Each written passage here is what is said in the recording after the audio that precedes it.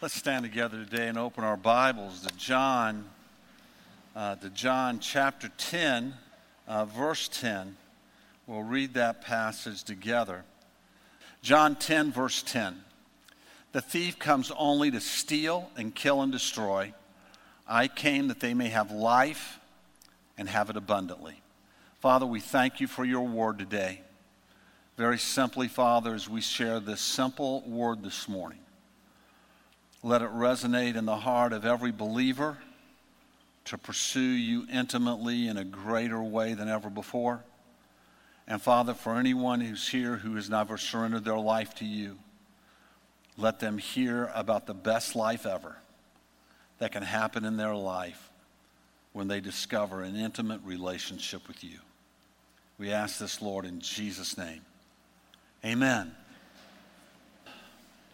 53 years ago today, 59 people gathered in a house that had been renovated to be a lodge hall.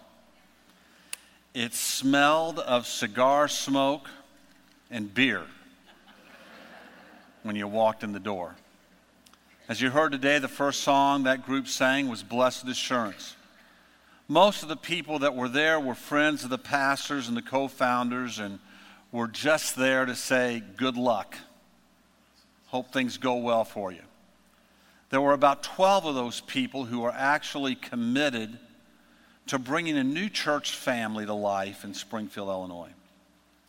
From the very beginning, the pastors wanted to build a church that would minister to people from the cradle to the grave. And that's why you see, even today, the things that we have, like our nurseries and our children's departments and Play Zone and Calvary Academy and so many other ministries that minister to children, to junior hires, to high schoolers, all the way to things like CRV, our retirement village, and other things that minister to people in their senior years. The second Sunday of the church, they started a children's Sunday school class. That's how intent they were on moving to that vision of being a church that ministers to people from the cradle to the grave. To tell the story of our journey from Spring Street to Hazel Dell and Jefferson Street would take weeks. The steps of faith, the moments of revelation, strategic vision and strategic changes that happened throughout those years, things that we thought we would never do that God suddenly called us to do, the trials, the losses, and the victories. From the very beginning, the goal was to help people have a life-changing, life-building relationship with God. Not a religion, but a relationship. I know that because I was there and had a prime seat to observe at the founding pastor's table and to hear them talk about what they wanted to accomplish and what they wanted to do. As the years went by and as generations changed and I came into more and more leadership role, we wanted to define that vision as clearly as we could so that everyone would know what we were about. And in prayer one day, I found myself drawn to this passage that we just read, that we may have life and have it abundantly. And we began to state that as the vision of Calvary Church. This verse seemed to fit perfectly. It was to help people discover life to the full that Jesus promised us, to have the best life ever here and in eternity. We began to state that as our vision and began to set about the goal of trying to help people discover that life to the full. But here was the problem that we faced. We knew people who were Christ followers, had been Christ followers for a while, but were not experiencing life to the full. They would come and talk to me sometimes over lunch or around the altar or at the office, and they would talk about things going on in their life that they were unhappy about, that they wished would change, that they pray would change. And when we began to ask them the cause of the reason why they didn't feel like they were experiencing everything God had for them, they usually defined it as something. There was usually something that they put onto it. I remember talking with people during that time who would just say to me, if I could just find somebody and get married, then I would be happy. Don't laugh if you're sitting right next to your spouse. That wouldn't be good.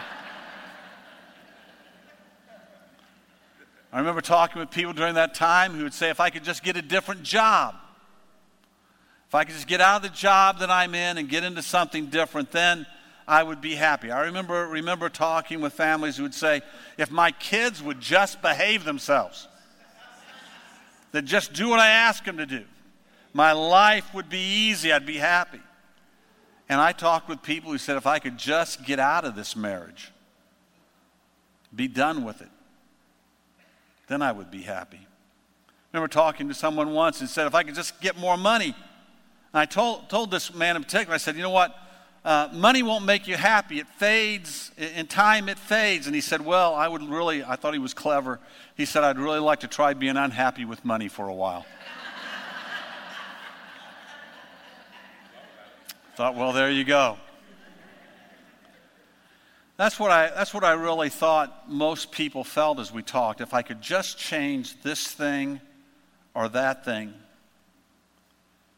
I would be having my best life ever. The problem was I knew people in exactly the same place that they were in at that moment. Single or without a lot of money or in a tough job or whose kids weren't behaving the way they want, going through the same kind of things that they were going, the health challenges that person was facing, that was experiencing life to the full, that did have the best life ever in the middle of things that they wished would change as well. And I knew people that had what they thought was the answer, but didn't have life to the full. People who did have a lot of money, and it wasn't the answer. People who did find somebody to marry, and it wasn't the answer. People whose kids were behaving, and it wasn't the answer. The people who had life to the full, it began to get clearer and clearer to me during that time. The people who had life to the full had certain traits about them that were separate from those things. They had peace in their life. They had a measure of security in the way they lived their life. They had a sense of fulfillment, a sense of purpose, that their life mattered, it counted for something. They had a sense of wholeness, of belonging, of being a part of something bigger than themselves. And they had a spirit of self-control about them, a power over the urges of the flesh, and authority over the emotions of life, and even over the pressures of culture that they seemed to just kind of let bounce off of them. These people had lives that were the best lives ever, and it wasn't about marriage, and it wasn't about money, it wasn't about power or fame or control, it wasn't even about health. Even the semblance that all those things, or even the semblance that all those things were going as planned. In fact, what I discovered, what I watched is this. Their lives were on the same roller coaster that people who weren't experiencing life to the full was on. They were still having the ups and downs of life. They had relationship issues sometimes. They had tough times at work at times where they didn't like the way things were going. They had money issues sometimes. They even had health issues. But these people had a different awareness about them, a different sense of what life is about. These troubles didn't seem to bother them as much. They didn't get down into the core of their being. They didn't find peace or fear in those issues. They had peace and victory over fear and security in spite of those issues. These people, as you watch them, they had peace, and you begin to talk to them about this peace. And as I began to watch them, as I began to pray about this and watch things in my own life, there's this peace that comes from, listen to me, knowing that God loved them. Understanding that God's love was steadfast for them. The creator of the universe loved them, wanted the best for them. And no matter what else was going on, they were finding their peace in that relationship with him. And they could walk through some struggles. They had a sense of security, and their security came from walking in obedience to God's word. Their security wasn't in their bank account.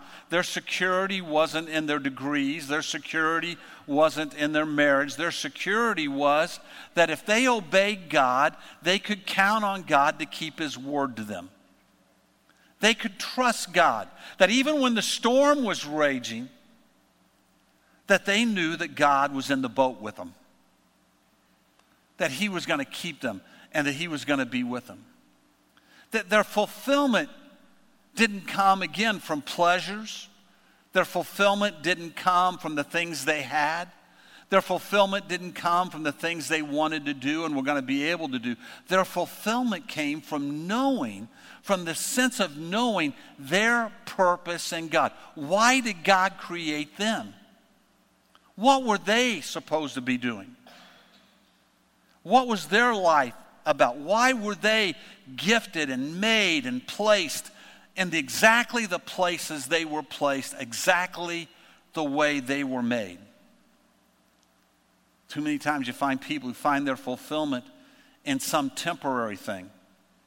Let me warn you, if you find yourself that your fulfillment is raising your kids, you're going to wake up someday and your kids are going to be grown and gone. And then you're going to be going, what's my life about now? See, the changing things of life are one thing. The intent of God's purpose for your life is another.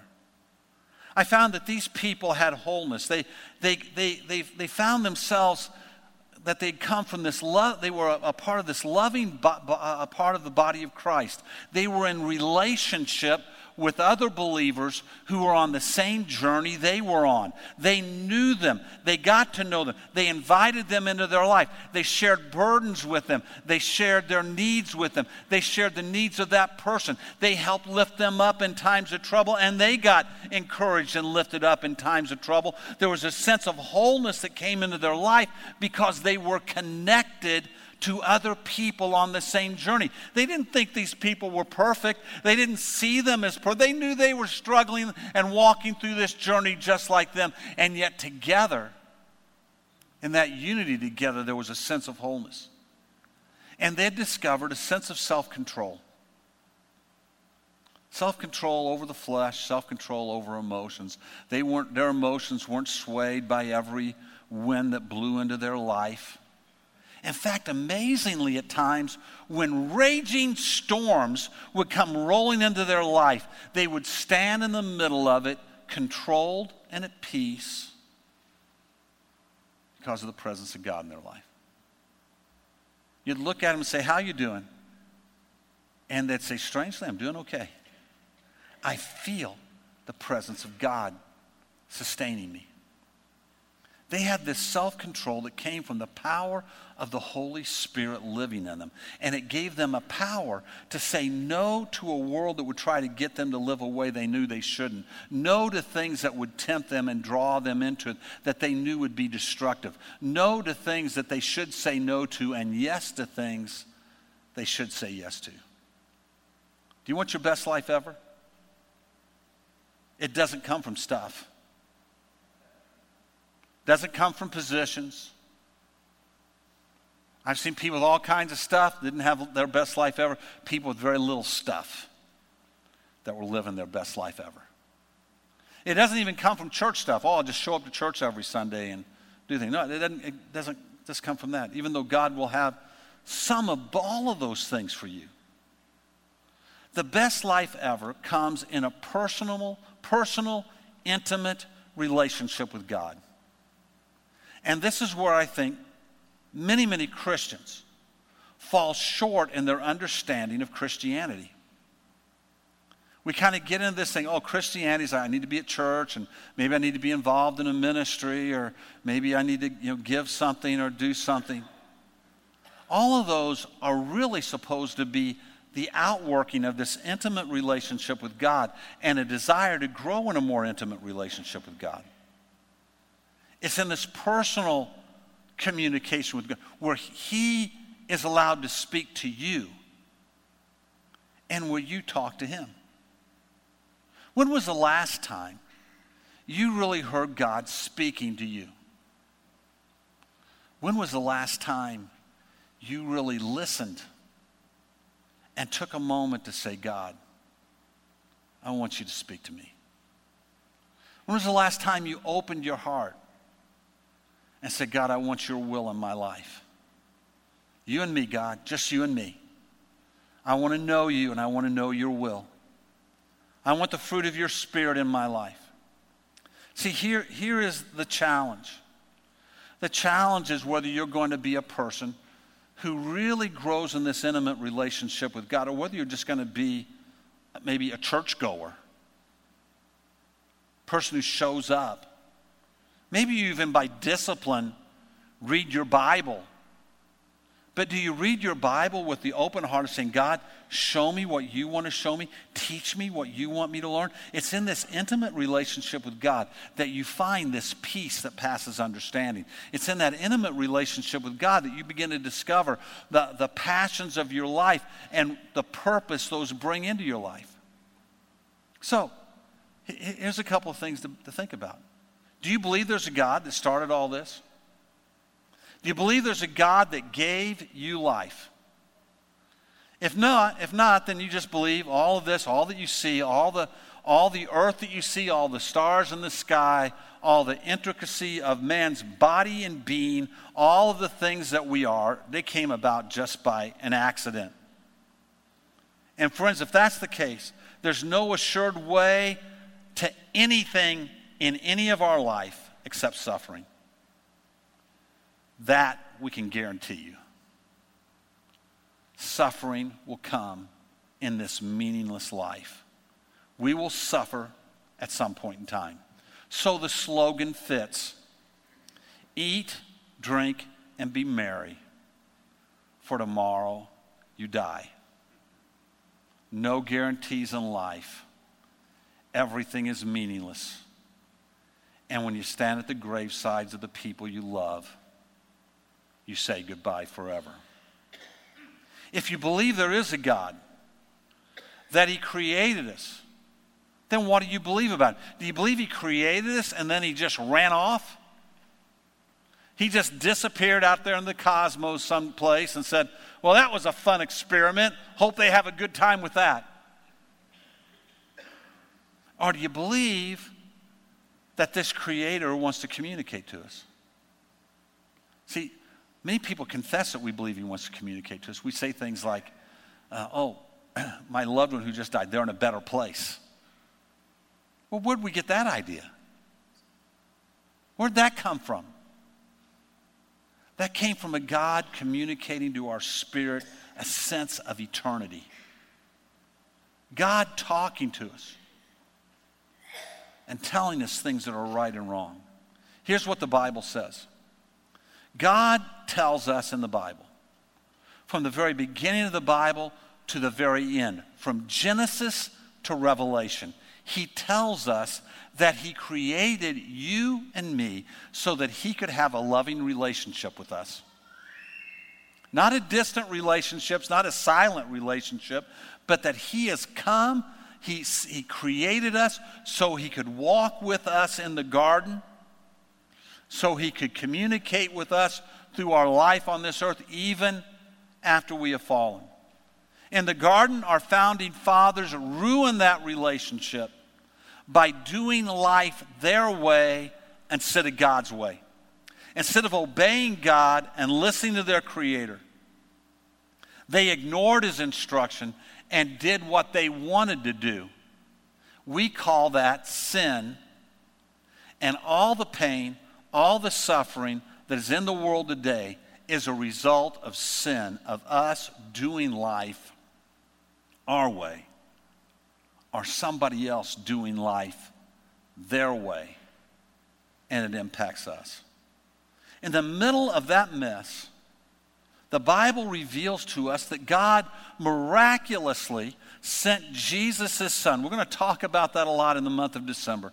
Jesus, his son, to offer you and me a way back into relationship with him so that we can have life to the full. We can have the best life ever. In the middle of Jesus coming here, he taught us how to live when he was on this earth. We're going to take a little bit of time next Sunday, and we're going to talk about 5 very important lessons that Jesus taught us on this earth. And I want to tell you, you can't have the best life ever until you grasp these 5 things. You've got to grasp them and live by them if you're ever going to have the best life ever. He taught us how to do that. But then even more miraculously, Jesus paid our debt of sin on Calvary so that all who come to him and call on his name can have a relationship with him. This is the central message of everything we're about. This is why we call our church Calvary, because everything starts and ends right there. Right there on the cross where Jesus, this man sent from heaven, the Son of God, who lived a perfect life on this earth, went and willingly gave himself on the cross, died so that the price I owe, the price that you owe for being a people of sin, could be once and for all paid, and I could come and put on his righteousness, wear his purity, be cleansed from my sin, and stand in a new relationship with God. That happened at Calvary, and that happened for you.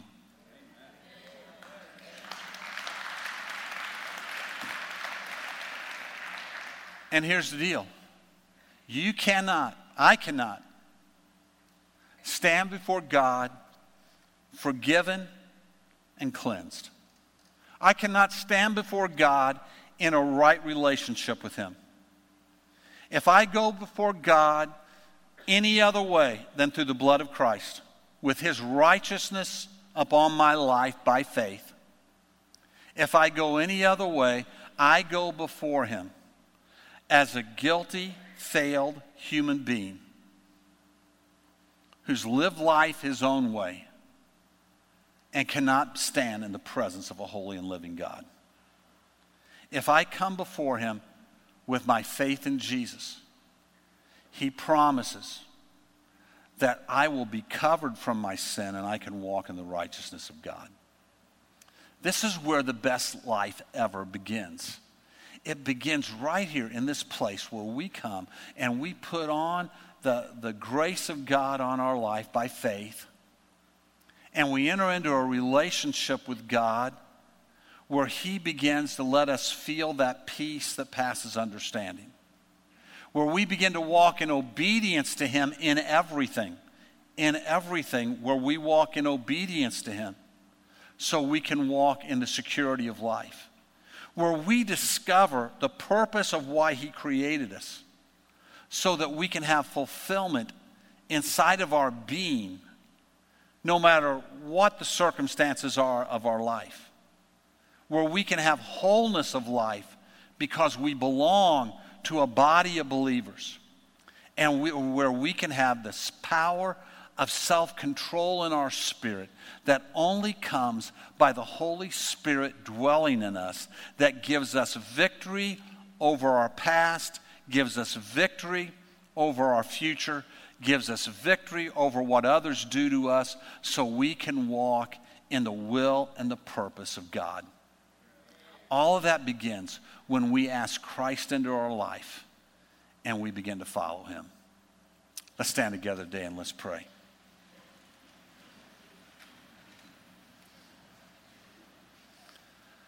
Father, my first prayer today is for those who are Christians in this place. Christians, Father, who they love your Son, they surrender their life to your Son. But Lord, they haven't begun to walk in that intimate relationship with you that gives them the best life ever. They haven't learned to listen to your voice, to talk to you. Father, they haven't begun to really pursue, really being pleasing to you in every way. They haven't learned the joy of those things. And I just pray for them today. That, Lord, they call themselves a Christian, but there's some nagging emptiness in their life. Father, they call themselves a Christian, but there's this troubled thing in their life. They think, if I can just get this or get that, then I'll be filled up in life. Lord, let them hear the lie of that today. And let them hear that they're supposed to have their best life ever, right now. Whether they're rich or poor, whether they're in the perfect relationship or not, whether their kids are doing well or not, whether the health is treating us great or not, that with you, in you, there's a fulfillment. Lord, I know for some right now, they're thinking, that just can't be true. I can't be happy without that thing. But Lord, we just pray that they'd hear today. They would hear today. I know the enemy's whispering that in ears. I pray they'd hear today, Lord. They'd push that aside and hear your promise that you come into their life so they can have the fullness of life. And if that's not just you answering their wish list, that's you being intimate and personal with them where they find their joy in you. Lord, help us to capture that today, we pray. In Jesus' name.